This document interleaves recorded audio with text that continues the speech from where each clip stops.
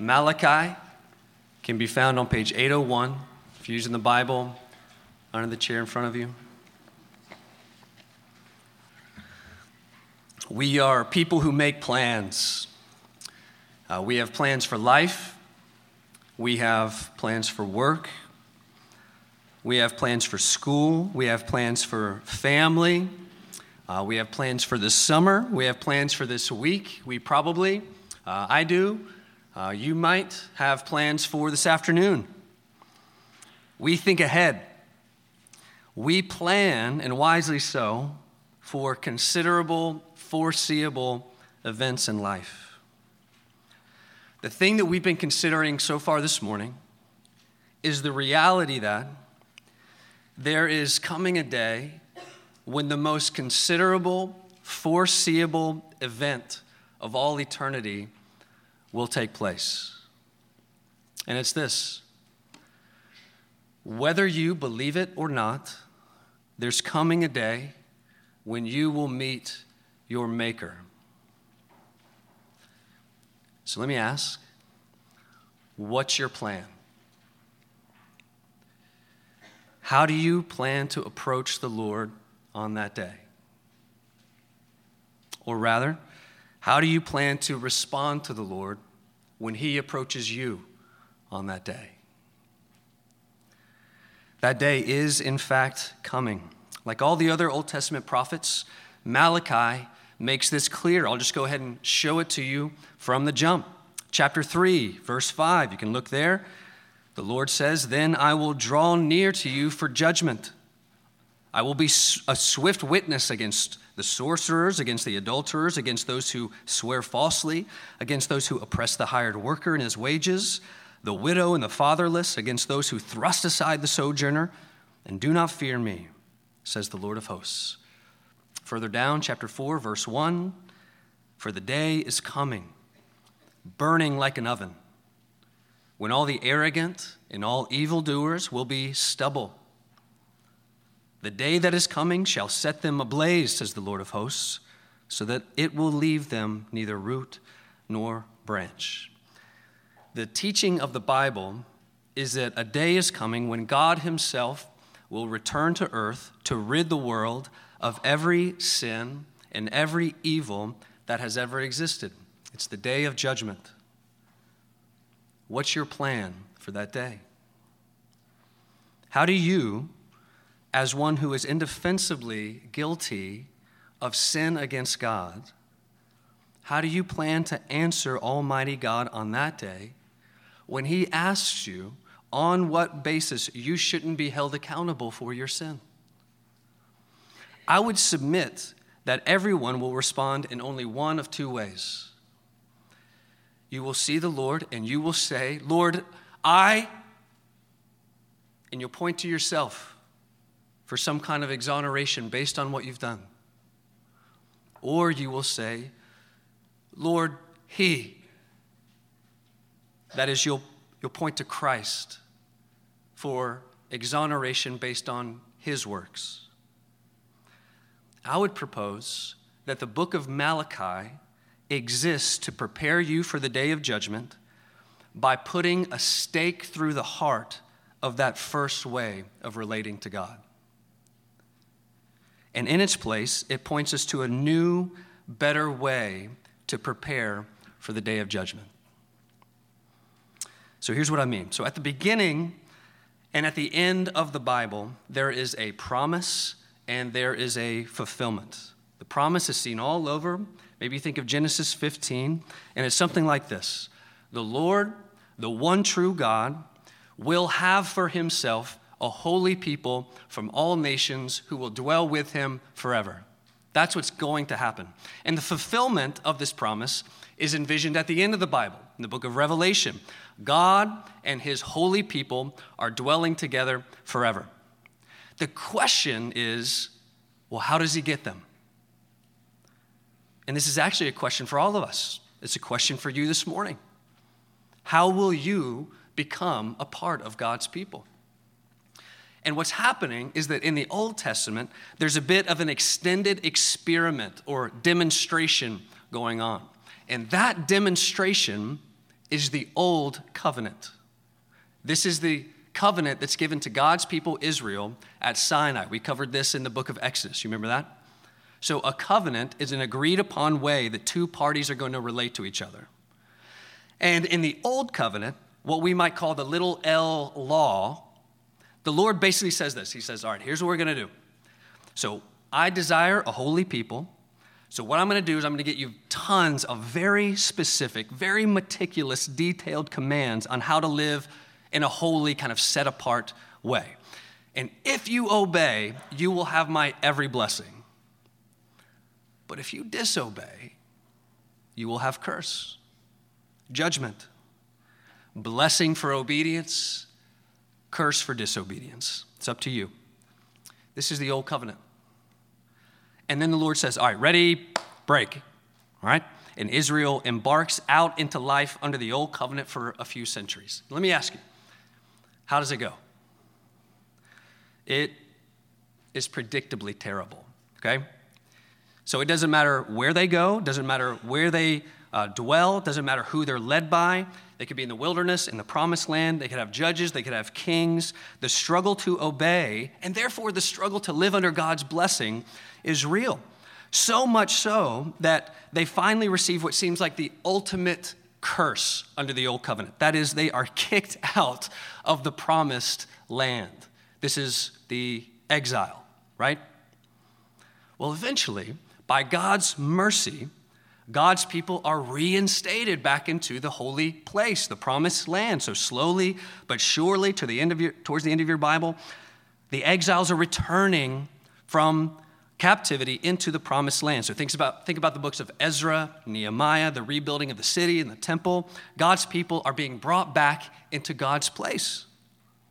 All right, so here's the thing. So all throughout this time, all along this timeline of history, while God's people have been tasked to live under the old covenant, there's a special group of characters. And that special group of characters are called the prophets.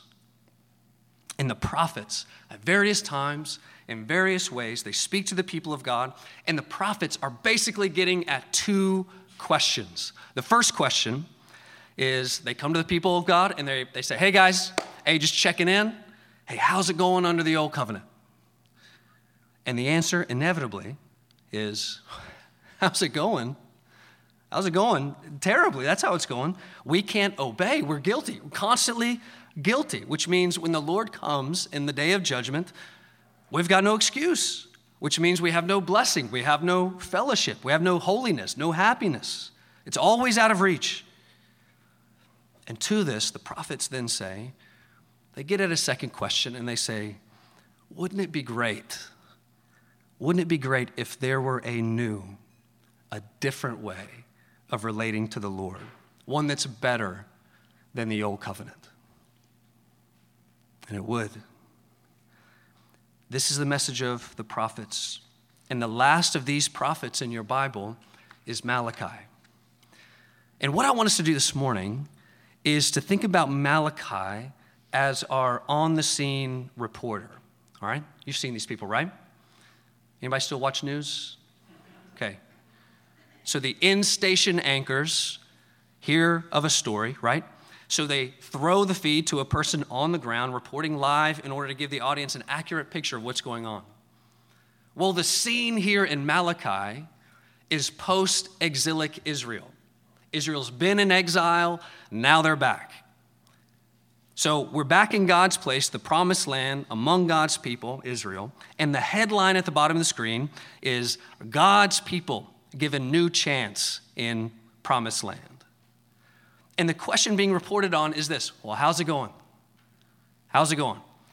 And Malachi, the prophet, is our reporter on the scene. So in this book, the news anchors in the studio, they speak to Malachi on the scene, and they say, Malachi, all right, so we see that these people have been given yet another chance to obey the old covenant. They must just be overjoyed. All right, Malachi, tell us, how's Israel's obedience going? So is the land just overflowing with blessings of milk and honey this time? And the feed cuts to Malachi, who's been there a little while now. And the scene is just, it's just dreary, it's raining, it's windy, looks miserable. But strangely, Malachi has a smile on his face, and he looks at the camera, and with a big grin, he nods and says, "It is terrible. It's all absolutely terrible. This old covenant, it's completely broken in every way. God is definitely going to judge these folks." And the anchors in the studio, they kind of look at one another. They're perplexed, and they say, "All right, well, thanks, Malachi. I don't mean to get personal, but why exactly do you seem happy about this?" And Malachi says, "Well, I've just come from speaking with the Lord himself, and what he says is that before he comes on that day of promised judgment, he's going to come a first time. And when he comes that first time, he's not going to come to judge his people. What he's going to do is he's going to come and do for them what the old covenant has never been able to do for them. That is, the Lord himself is going to come among his people, and he's going to cleanse them from the inside out." Look again down in chapter 3, verse 1. "And the Lord whom you seek will suddenly come to his temple." This is Malachi's vision of what's happening in the future. "And the messenger of the covenant in whom you delight, behold, he's coming, says the Lord of hosts. But who can endure the day of his coming, and who can stand when he appears? For he's like a refiner's fire and a fuller's soap. He will sit as a refiner and a purifier of silver, and he will purify the sons of Levi and refine them like gold and silver, and they will bring offerings in righteousness to the Lord. Then the offering of Judah and Jerusalem will be pleasing to the Lord, as in the days of old and as in former years." Malachi says, these people's entire problem has been that they can't make themselves holy through obedience to God's commands. So guess what? Here's the message. The Lord is going to do it himself. He's not just going to give them obedience, he's going to give them new hearts. Chapter 4, verse 6, at the end of this book, at the end of the Old Testament as we have it, the last prophetic message that we have here in the Old Testament, the Lord himself is coming, not just to turn his people's actions, but to turn their what? To turn their hearts. Why am I smiling? Malachi says. Because even though the day of judgment is coming, even though this old covenant has been broken beyond repair, even though these people are guilty beyond defense, the Lord says that he himself is coming with a new, with a different, with a better way of relating to him. In other words, the Lord is bringing a new covenant. Then Malachi, in a way, he kind of steps into the role of a spiritual meteorologist. He says, listen, I know it looks dreary and windy and rainy and sad and sorrowful, but soon, very soon, a sun of righteousness is going to rise on this place. Look at chapter 4, verse 2. But for you who fear my name, the sun of righteousness shall rise with healing in its wings, and you'll go out leaping like calves from a stall. What a picture, huh? So the feed cuts back to the anchors in the studio. We're almost done with this metaphor, but it does. They themselves are getting a little giddy, and they say, Malachi, how will we know when this is happening? How will we know when the Lord is bringing this to fruition? He says, great question. This is what the Lord told me. Chapter 3, verse 1. Behold, I send my messenger, and he will prepare the way before me. Chapter 4, verse 5. Behold, I will send you Elijah the prophet before the great and awesome day of the Lord comes. And as you know, we fast forward a few hundred years of prophetic silence until one day the people of Israel hear a voice crying out in the wilderness, calling out, exhorting people to prepare the way of the Lord. They hear a messenger, don't they? John the Baptist. And on John's heels, we have Jesus, God incarnate, the light of the world, the Son of righteousness, who sets out on a ministry of setting things right before the day of judgment. What's he doing in his healings? He's showing you that broken things will be made right. He's initiating a new and better covenant, not through the blood of bulls and goats, but through his very own blood, his blood that will be shed on the cross for the sins of his people. A new covenant is coming, initiated by Jesus, in which the very Spirit of God gives life to his people so that they themselves will worship the God in spirit and truth. And now in this new covenant, God's people have a new and definite plan for this day of judgment that's coming. Now God's people relate to God not on the old covenant basis of their own obedience and sacrifice. No. Now God's people relate to him on the new covenant basis of faith in Christ's obedience, Christ's sacrifice on their behalf. This, I think, is the message that Malachi is pointing us to. This is what I think is going on in Malachi. The book of Malachi is one final prophetic critique of the insufficiency of the old covenant to produce holy people. It can't do it. And it's the promise of God's coming messenger who will do the missing ministry of turning people's hearts to God. So what we see in the Old Testament as a whole, what we see here in Malachi in particular, is that the old covenant, the law, it's really good, but it's a really insufficient gift from God. It's like a prescription that's not up to the affliction, right?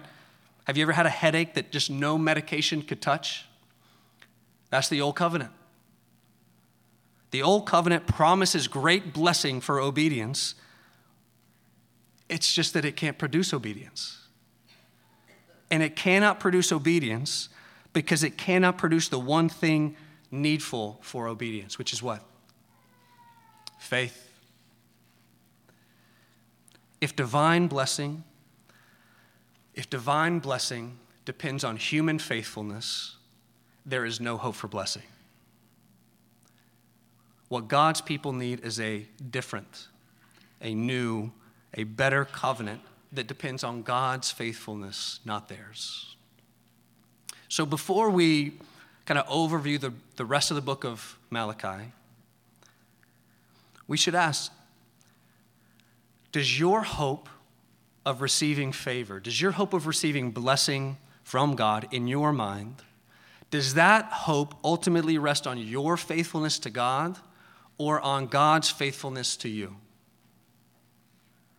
Does the hope of you being eternally blessed by God, does that rest on your day-to-day fidelity to God or on his day-to-day fidelity to you? I would propose that this, Christian, is the difference in living in the old and the new. This is the difference of living in joy and living in perpetual frustration and sadness. So this morning, I just want to invite you all, so Christian or not, I want to invite you out of the inevitable and constant frustration of the old way of relating to God based on your merit with him. And I want to invite you into the joy of a new way of living based on the merit of Jesus for you. I want to hold out to you this wonderful gift from God in Christ. It is a life of faith, lived by the grace of God. I think this is what Malachi is pointing us to you. And if you get this one point, I think that's wonderful. Now, the rest of the book of Malachi, the bulk of Malachi, it's just laying out a detailed report from God through Malachi to his people on the specific ways in which the old covenant has failed to produce the holy people that God desires. This is Malachi's on-the-scene reporting, basically, for the rest of the time. And specifically, what Malachi reports is 6 disputes that the Lord has with his people. 6 evidences of their disobedience, which display 6 important things that God desires, but the old covenant cannot produce. So as we take this brief overview, these 6 disputes here, I would just encourage you, let these things speak to your own life, your own way in which you relate to the Lord. And ask, does your relating to God, does your relating to the Lord, does it have the flavor more of the old covenant or more of the new? So this is what Malachi is saying. Judgment is imminent. That's coming. God, by his grace, has promised a new way to relate to him in the new. And this is good news because the old way, the old covenant, is clearly broken. So in what way? What did the failure of the old covenant look like? We'll give you 6 things that Malachi points out. Number 1, the old covenant failed to produce assurance. The old covenant failed to produce assurance. Look at chapter 1, verse 1. The oracle of the word of the Lord to Israel by Malachi, I have loved you, says the Lord. What a delightful way to begin a prophetic book, huh? A wonderfully clear word of assurance of God's love for his people. The Lord says, without caveat, to his sinful people, I have loved you. But notice, what's evidence number 1 of the failure of the law? It's suspicion of that love. Verse 2 again, I have loved you, says the Lord. But you say, how have you loved us? It's so interesting that the first noted failure of the old covenant that's mentioned here, it's not something on the outside actually. What is it? It's a failure of heart, failure of the affections. God makes a clear declaration of love for his people, but they can't believe it. They ask for proof of God's love, and he graciously shows them. He keeps going. But you say, how have you loved us? Is not Esau Jacob's brother, declares the Lord? Yet I have loved Jacob, but Esau I have hated. Love and hate here, they're not emotional terms, they're covenantal terms. How have I loved you? The Lord asks. He says, well, I chose you, didn't I? He points them back to their being chosen. He says, even though you were not the older brother, even though you weren't the correct brother, before you did anything, before you were either good or bad, between you and your brother Esau or Edom, I set my love on you. And then he proves this love by continuing to be an enemy to the people who harass those whom he's chosen. This is what he's saying when he goes on in verse 3. I've laid waste his hill country and left his heritage to jackals of the desert.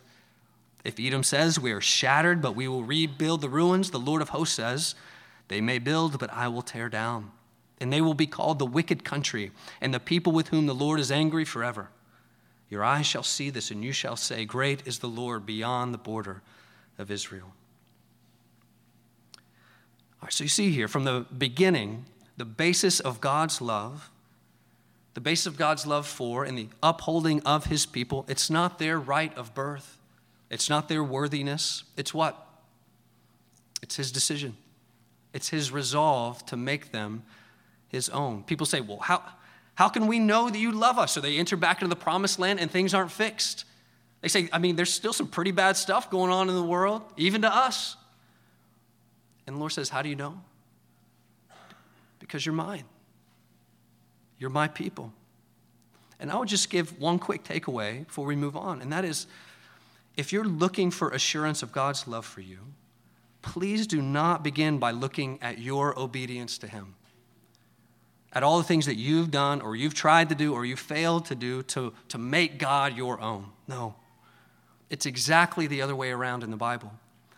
If you're looking for assurance that God loves you, you begin with this, not with your sacrifice for God, not with your efforts to make him your own, but with his sacrifice for you, his efforts to make you his own. You begin with what he's done to make you his. And as people of the new covenant, now we don't just look forward, we look back. What has he done to make us his own? He died to claim you. That's what he's done.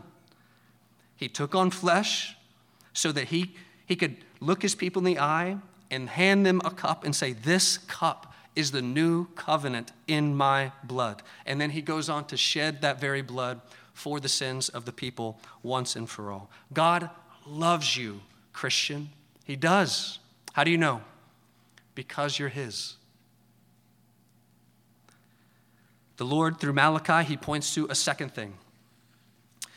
And that is the old covenant failed to produce worship. The old covenant failed to produce worship. This point is covered in the longest section of the book. It's addressed specifically to the priests within Israel, who were, in essence, the worship leaders within Israel. So remember, God's ultimate design is to have an entire group of people who are worshipers, a kingdom of priests. But under the old covenant, he had something very different. He had a kingdom with priests. Priests were men who had been set aside. They'd been designated as the go-betweens between the people on the outside and the Lord on the inside. And under the old covenant, what this worship looked like was bringing to the Lord's altar pure and holy sacrifices for the sins of the people. But look and listen to what this was like in post-exilic Israel. Chapter 1, verse 6. A son honors his father, and a servant his master. If then I'm a father, where's my honor? And if I'm a master, where's my fear? Says the Lord of hosts to you, O priests who despise my name. But you say, how have we despised your name? By offering polluted food upon my altar. But you say, how have we polluted you? By saying that the Lord's table may be despised. When you offer blind animals in sacrifice, is that not evil? And when you offer those that are lame or sick, is that not evil? So think about this. So within the masses of the Lord's disobedient people, there were to be at least a few select men set apart, fully devoted to God, who were exemplars of holiness and purity in every way, of righteousness and virtue, who approached God with reverence and fear and awe, presenting to the Lord in his temple presence pure and devoted animal offerings as a sacrifice for the sins of the people. And to this end, as part of the old covenant, the Lord in his grace laid out meticulous specifications as to how these things were to be carried out, so that the priests wouldn't have to doubt whether or not the way that they were approaching the Lord was being audacious or presumptive. The Lord tells them exactly what to bring, the purest of animals, nothing with any kind of defect, only those which are worthy of the purpose for which they're being used. This would be holy, this would be acceptable sacrifice under the old covenant to a holy God. And yet, in light of all this, what were the priests of Israel doing? Verse 13. He says, you bring what has been taken by violence or is lame or sick, and you offer this as your offering. Shall I accept this from your hand, says the Lord? Cursed be the cheat who has a male in his flock and vows it, and yet sacrifices to the Lord what is blemished. For I'm a great king, says the Lord of hosts, and my name will be feared among the nations. See what's happening? The priests are taking the very worst of their flocks and offering those to the Lord as sacrifices for sin. The Lord, who, by the way, doesn't need this, would rather somebody shut the whole operation down. You see that in verse 9? Present that to your governor, he says. Will he accept you or show you favor, says the Lord of hosts? Oh, that there were one among you who would shut the doors, that you might not kindle fire on my altar in vain. I have no pleasure in you, says the Lord of hosts, and I will not accept an offering from your hand. The one true God is seeking true worship from his holy people, and this is not happening under the law. And again, I would just point out what a great gift we have under the new covenant. So God's people no longer need an earthly priest to represent them, do they? Because Jesus Christ himself has become our one and better high priest. Now in the new covenant, we have direct access to God the Father through Jesus Christ the Son by the regenerating power of the Holy Spirit. In the new covenant, in Jesus Christ, think about this.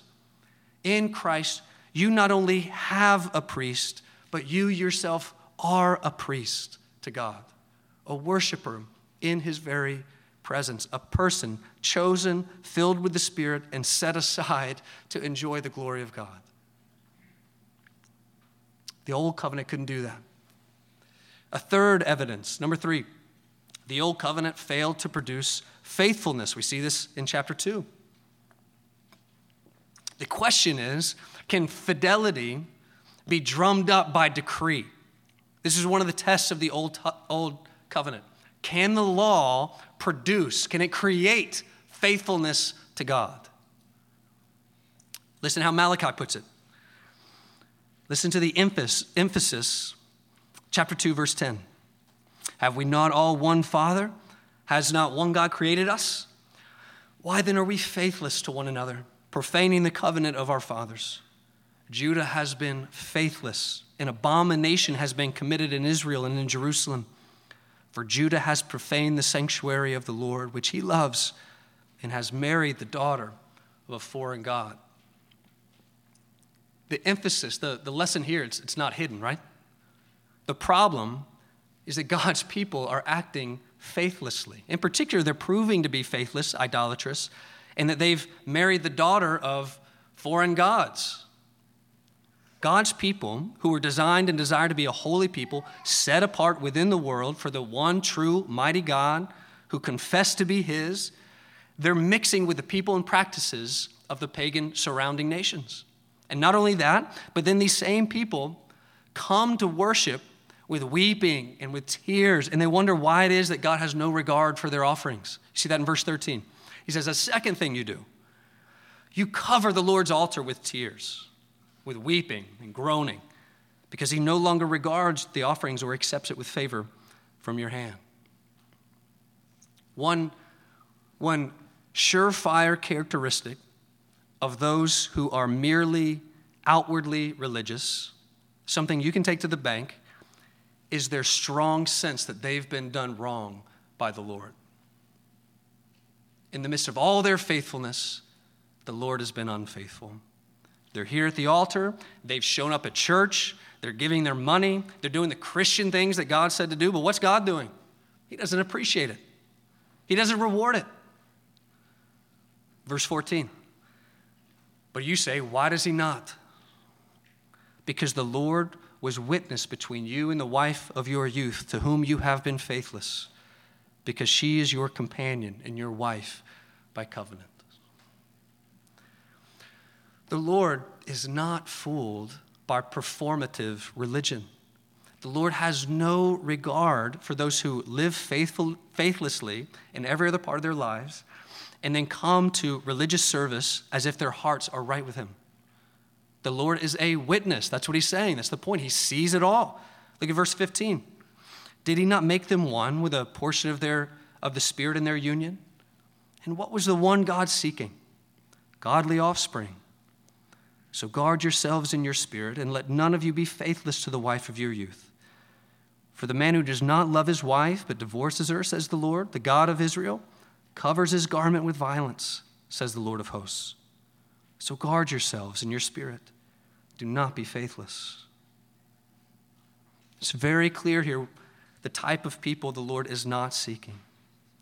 A people who claim the name of the Lord, who come and offer him worship, who give their offerings, and then leave to live lives that are devoted to idols, to things that he hates, who live unfaithfully, dismissively in their most precious covenant commitments, like marriage. The one true God has no interest, no tolerance in sharing people's allegiance with the things that are not God. God's people do not marry idols. The problem wasn't being remedied under the old covenant. You know, the critique here that's mentioned here in chapter 2, it hones in on unfaithfulness in marriage under the old covenant. And again, just think of the crystal clear picture we now have of marriage in the new covenant. In Christ, we see that marriage is not just something to be thrown away for convenience sake. Marriage itself is to be a picture of redeeming love. Christ, the groom, has laid down his life for the bride. When Paul picks this up, speaking of Christ as our groom, he gives a new covenant vision for marriage. He says, husbands, love your wives. How? As Christ loved the church and gave himself up for her. So here's a new covenant question for husbands. Who is being asked to do the dying in your marriage? Look to Christ, husbands. This kind of love, this was not happening in the old covenant. It should be happening in the new. They were living faithlessly under the old covenant. It's no surprise then that they were having trouble trusting the Lord. This is the fourth dispute that the Lord brings. Number 4, the old covenant failed to produce trust. It failed to produce trust. Look at chapter 2, verse 17. You have wearied the Lord with your words. Here the Lord tells his people that the way in which they speak to and of him, the things that they're saying are wearying him. He goes on, he says, but you say, how have we wearied him? How so? So what kind of words in the mouths of God's people are wearying to God? Words like this. He says, by saying, well, everyone who does evil is good in the sight of God, and he delights in them. Or, it might sound like this, by asking, where is the God of justice? So you get the picture, right? So God's people look at him. So they see and they have seen a God of faithfulness and strength and justice, a God who loves righteousness and hates wickedness. But then they go to live and they turn and they look at the world and they see horrific injustices being done. And what do they say? Well, I guess the Lord loves evil now. I guess I'm the only one who cares about justice in the world anymore. And the prophet says this kind of speaking of God, it wearies him. The utter lack of trust in God's justice amid worldly injustice is completely baffling when you think about the story of the Bible. And yet it's painfully relatable too, isn't it? How many of us are so easily tripped up in our faith by the existence of current injustices? So let me just encourage you. If the Lord has used the most egregious, horrific injustice in history, the crucifixion of the very Son of God, if he's used that to bring about redemption, well, then he'll have his way with these other injustices too. The day of judgment is coming, church, and especially under the new covenant, this is really, really good news for God's people. There is not one horrific act of injustice done in this world which is not seen by God and will not be met by just retribution at the day when Christ returns for his people. So please, we cannot be like those under the old covenant. We have to know that the existence of injustice now, it's not an apologetic for the non-existence of eternal justice that is to come. He will have justice. We can trust him. Number 5, the old covenant failed to produce generosity. It hasn't produced assurance. It hasn't produced faithfulness. It hasn't produced trust. And it doesn't produce generosity. So as we've already seen, in the old covenant, the Lord has set apart certain men as priests to him in order to free those men up to dedicate all their time to temple service. The Lord, in his wisdom, in the old covenant, had also set up a way for the priests to be provided for by the people. So how was that? Well, the people would give to the priests, to the temple, tithes and other offerings. So if you had a home and you had a garden where you grew food, you would bring a tithe. You would bring 1/10 of that produce to the priests to provide for them. Under the old covenant, the people relied on the faithfulness of the priests, and the priests relied on the generosity of the people. Now, as if I have to ask, how is this going under the old covenant? How is the law doing in flooding the hearts of God's people with generosity towards their priests? Not well. Look, chapter 3, verse 7. From the days of your fathers, you have turned aside from my statutes and have not kept them. Return to me, and I will return to you, says the Lord of hosts. But you say, how shall we return? Will man rob God? Yet you are robbing me. But you say, how have we robbed you? In your tithes and contributions. You are cursed with a curse, for you are robbing me, the whole nation, of you. Just as the priests were bringing less than their best offerings to the Lord, so in direct disobedience to the covenant, the people themselves were bringing less than their commanded tithe as offering to the priests. And in this, they were robbing God. Not that the Lord needed their tithe. That's never the point. It's all his. What they had was already his. He had commanded, though, certain things were to be done with it. And further, they're robbing God, in a sense, of the opportunity for him to display his provision through further lavish provision as a response to their giving. Listen to what he says in verse 10. Bring the full tithe into the storehouse, that there may be food in my house. And therefore put me to the test, says the Lord of hosts, if I will not open the windows of heaven for you and pour down for you the blessing until there is no more need. I will rebuke the devourer for you, so that it will not destroy the fruits of your soil, and your vine in the field shall not fail to bear, says the Lord of hosts. Then all nations will call you blessed, for you will be a land of delight, says the Lord of hosts.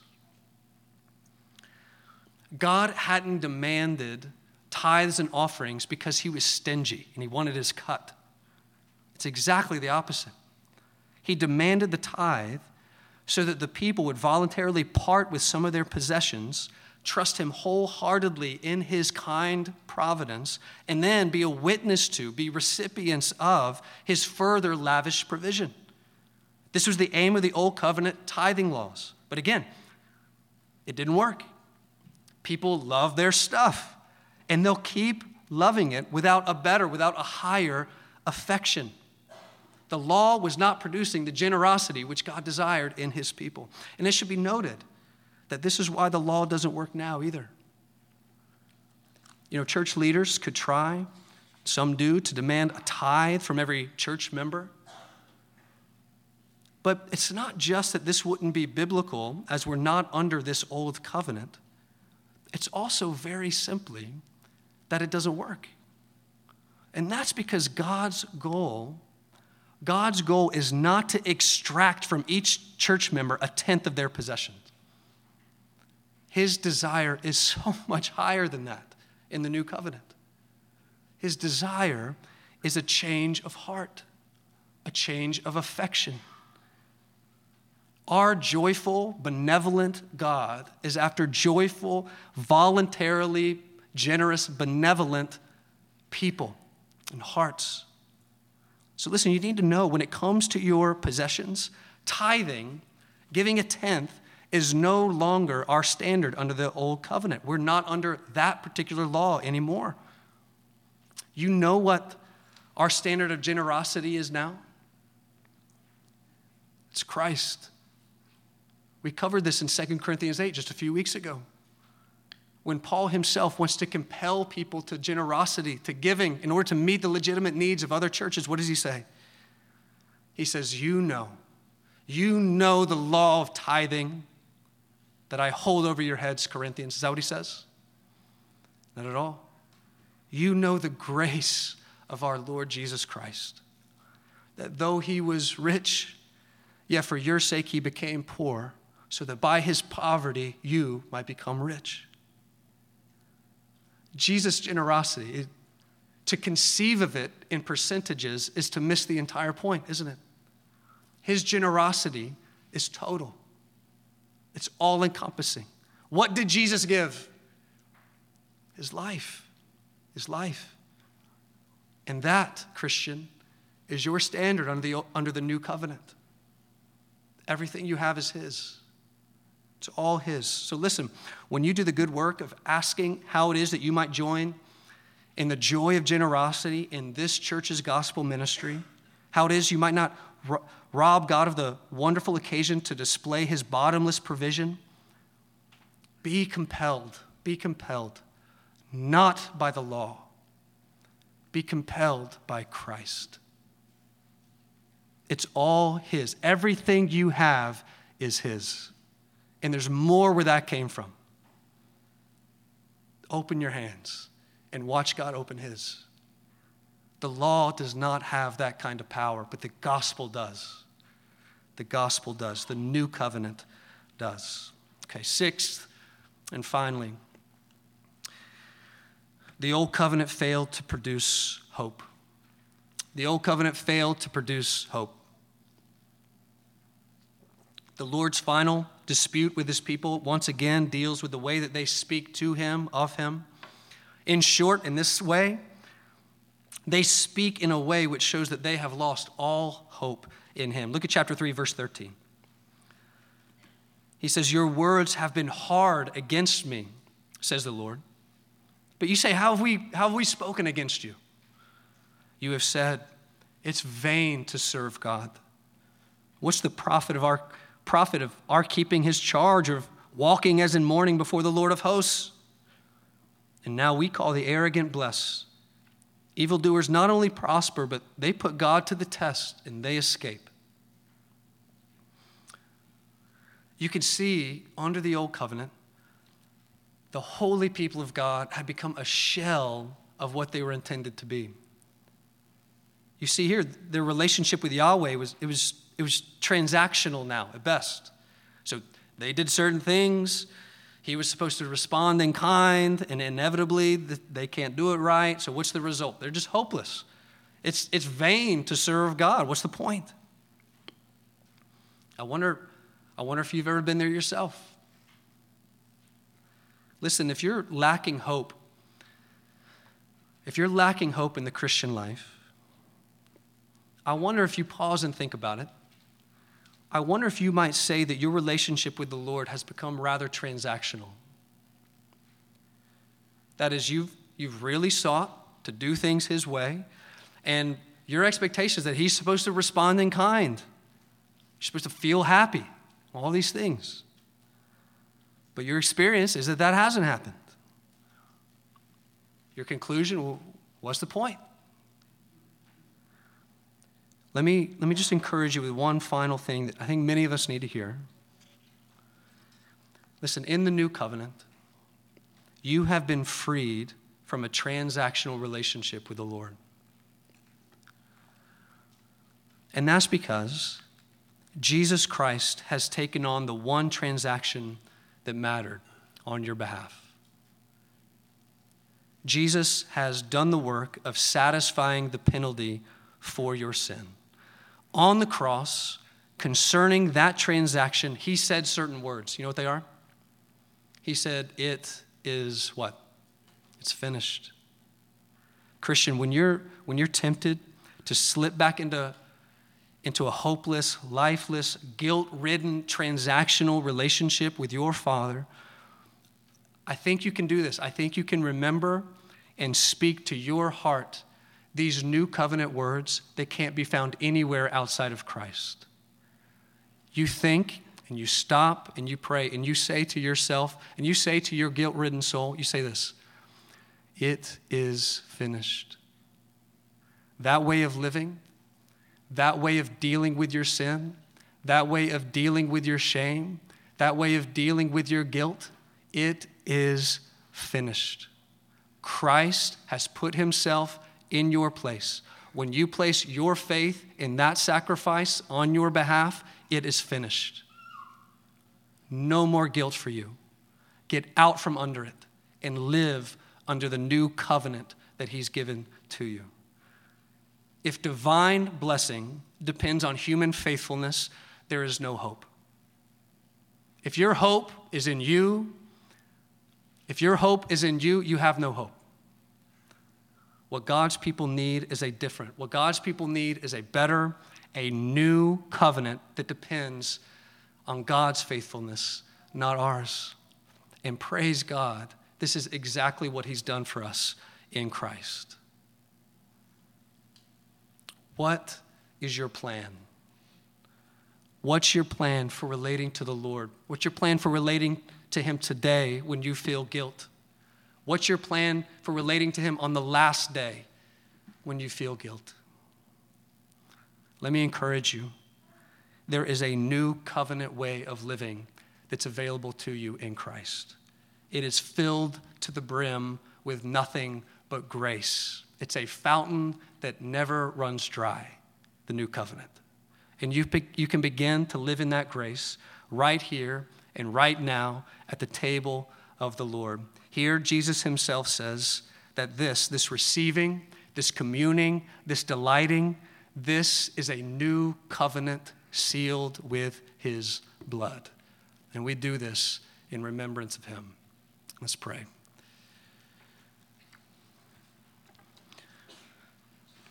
Our Father in heaven, we praise you for the new covenant in Christ's blood. We pray that you would, by your grace, that you, Spirit, would do a good work in us of freeing us from the ways in which we slip back into an old covenant way of relating to you. And we pray that you do the wonderful work of helping us to delight in the grace that has been secured for us in Christ. We pray this in his precious name. Amen.